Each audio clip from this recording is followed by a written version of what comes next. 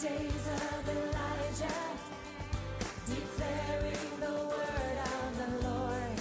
Welcome to Love's Last Call with Evangelist Carol Ann of Agape Light Ministries.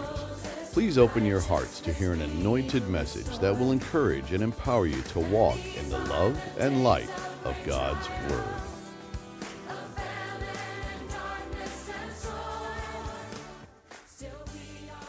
Beloved, we are in part 3 of our current study entitled 2021 Closer Yet. In parts 1 and 2, we reviewed some of the major events that unfolded in 2020 and which held great prophetic significance, and be ready, or at the very least be watchful, precursor warnings. Today I will be gleaning from a commentary written for Rapture Ready Ministry, which, with cautionary care to not set dates, nonetheless gives strong evidential consideration to the fact that the scale upon which God's prophetic timeline is held has tipped from it being possible to most probable that we truly are the last generation on earth, and that for those who are now alive, there is a very strong likelihood that we will see all that God has promised in His prophetic word of truth come to pass. And while it is critically important to not get entangled in what has become termed modern-day conspiracy theories that can entrap the people of God, leading to exaggeration, false information, or mistiming, it is also critically important that we keep our heavenly mindset intact and balanced on the integrity of God's unadulterated word of life. Because the truth of the matter is that there most definitely is a conspiracy at work. Or if you don't like the word conspiracy, you can interpose scheme or plot, which are synonyms. And that it is being headed by God's most diabolical enemy, Lucifer. That conspiracy, which by definition means a secret plan by a person or group to do something unlawful or harmful, and which drew 1/3 of the angelic host to join Lucifer in his mutiny against the one true and only God of all creation, is spelled out in the book of Isaiah, chapter 14 and verses 12 to 14, where it is written, "How you have fallen from heaven, O star of the morning, son of the dawn. You have been cut down to the earth, you who have weakened the nations. But you said in your heart, I will ascend to heaven. I will raise my throne above the stars of God. And I will sit on the mount of assembly in the recesses of the north. I will ascend above the heights of the clouds, and I will make myself like the Most High." Of course, he will not succeed in this demonic plot, as verses 15 to 18 confirm. Nevertheless, you will be thrust down to Sheol, to the recesses of the pit. Those who see you will gaze at you. They will ponder over you, saying, "Is this the man who made the earth tremble, who shook kingdoms, who made the world like a wilderness and overthrew its cities, who did not let his prisoners go home? All the kings of the nations lie in glory, each in his own tomb."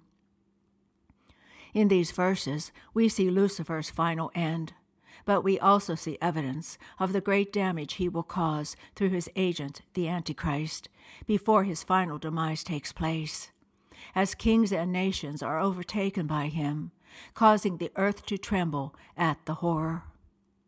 Even now, that Antichrist spirit is at work, and the man of lawlessness is being readied to take center stage. And therefore it would be wise for us to soberly heed the Lord's admonition, to be on the alert, and to look for and hasten, meaning to deeply long for, the coming of the day of the Lord. And in light of that great anticipation and watchful discerning, allow me to share the Rapture Ready article entitled, "The Rapture is So Close," where they write, Our Lord stated that this generation will not pass away until these things take place. Heaven and earth will pass away, but my words will not pass away. Both Matthew and Luke, where the Lord's words are recorded, clarify which generation this is. It is the generation that sees the fig tree put forth its leaves. It is the generation that finds itself at the end of the Braxton Hicks contractions, just as these false labor spasms transition into true labor pains. Yes, there have been wars, rumors of wars, famines, earthquakes, persecutions, false prophets, plagues, and solar phenomena that have occurred throughout the church age. These are what Jesus calls the beginning of birth pangs. But then he states that there will be a this generation, a terminal generation, if you will. But how do we determine what identifies the terminal generation? The context of the Matthew and Luke accounts is that Jesus was speaking specifically to the Jews in their homeland. In other words, he was saying that the generation of Jews who will be living in the land of Israel, when the signs Jesus said would usher in the end of the age, will not pass away until all these things take place. It could not have been the AD 33 generation of Jews who heard the words of Jesus, because all these things that he had reiterated did not take place in that generation. So by Holy Spirit deduction, Jesus must have been referring to the generation of Jews that would be alive to see all the signs of the end time occurring. Of all the end-time signs that Jesus enumerates, the most profound would be the fig tree putting forth its leaves. The fig tree has been well established to represent Israel, and this prophecy was fulfilled in the refounding of the nation of Israel. This singular event started the prophetic clock ticking toward midnight, and multiple last days prophecies began their fulfillment. In Isaiah 66:8, these words resonate. Who has heard such a thing? Who has seen such things? Can a land be born in one day? Can a nation be brought forth all at once? The answer is yes, Israel, on May 14th, 1948. Ezekiel 36:24 resounds with confirmation of God's promise to his covenant people. For I will take you from the nations, gather you from all the lands, and bring you into your own land. The establishment of the modern state of Israel indicates that this has initially begun. So if May 14th, 1948, marks the beginning of the final generation, what exactly is the length of a generation? If we look to the Bible, it gives us an interesting possibility.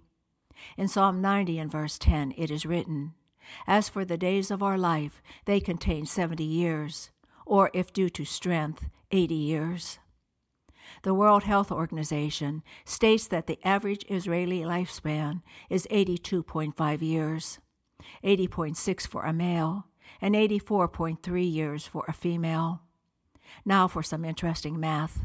Scripture indicates that Jesus will take his true church home before the 7-year period of the tribulation. Let's say that the terminal Israeli generation has an 80-year lifespan. AD 1948 plus 80 years equals AD 2028.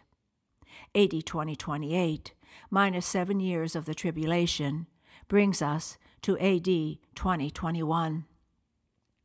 Now, before we get ahead of ourselves, that is not to say that the rapture will happen this year.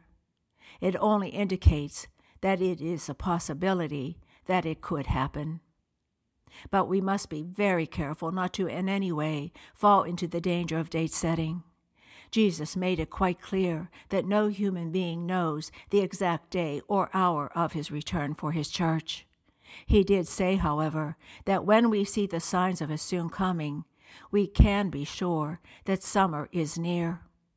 And with all the current event neon signs that are flashing all around us, it most definitely appears that spring's prophetic season is quickly coming to an end, and that we are on the verge of summer's arrival, which means that truly any day now the church could be called home. In John 14:1-3, Jesus' words of promise are recorded. Let not your hearts be troubled. Believe in God. Believe also in me. In my Father's house are many dwelling places. If it were not so, I would have told you, for I go to prepare a place for you. And if I go and prepare a place for you, I will come again and receive you to myself, that where I am, there you may be also. He will come back for us, beloved, just as he said he would.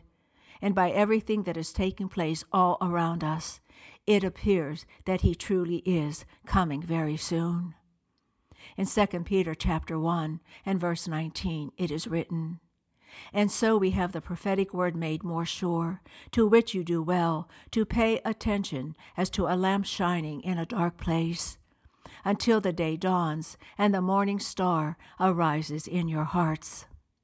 And in Psalm 119, verse 105, it is also written that, "Thy word is a lamp unto my feet, and a light unto my path."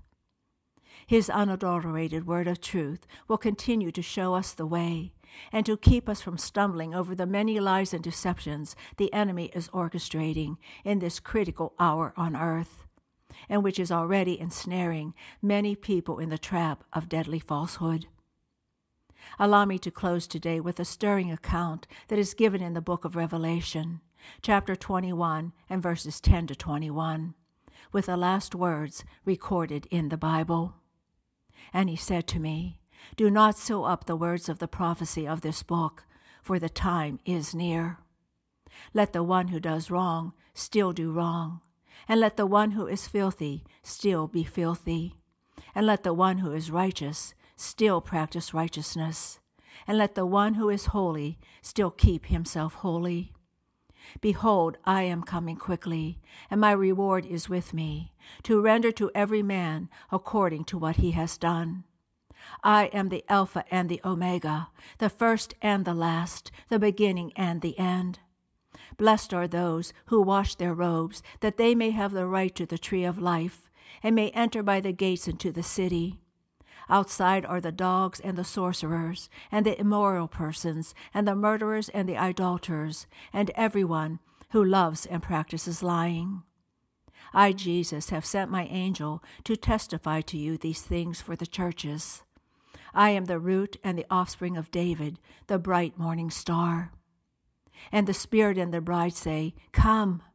And let the one who hears say, Come. And let the one who is thirsty come.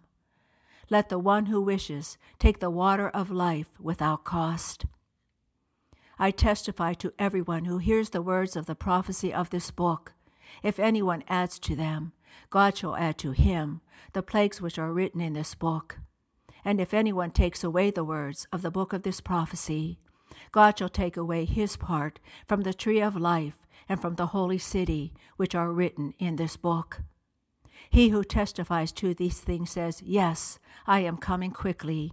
Amen. Come, Lord Jesus. The grace of the Lord Jesus be with all. Amen. And, as always, beloved, I bid you his agape.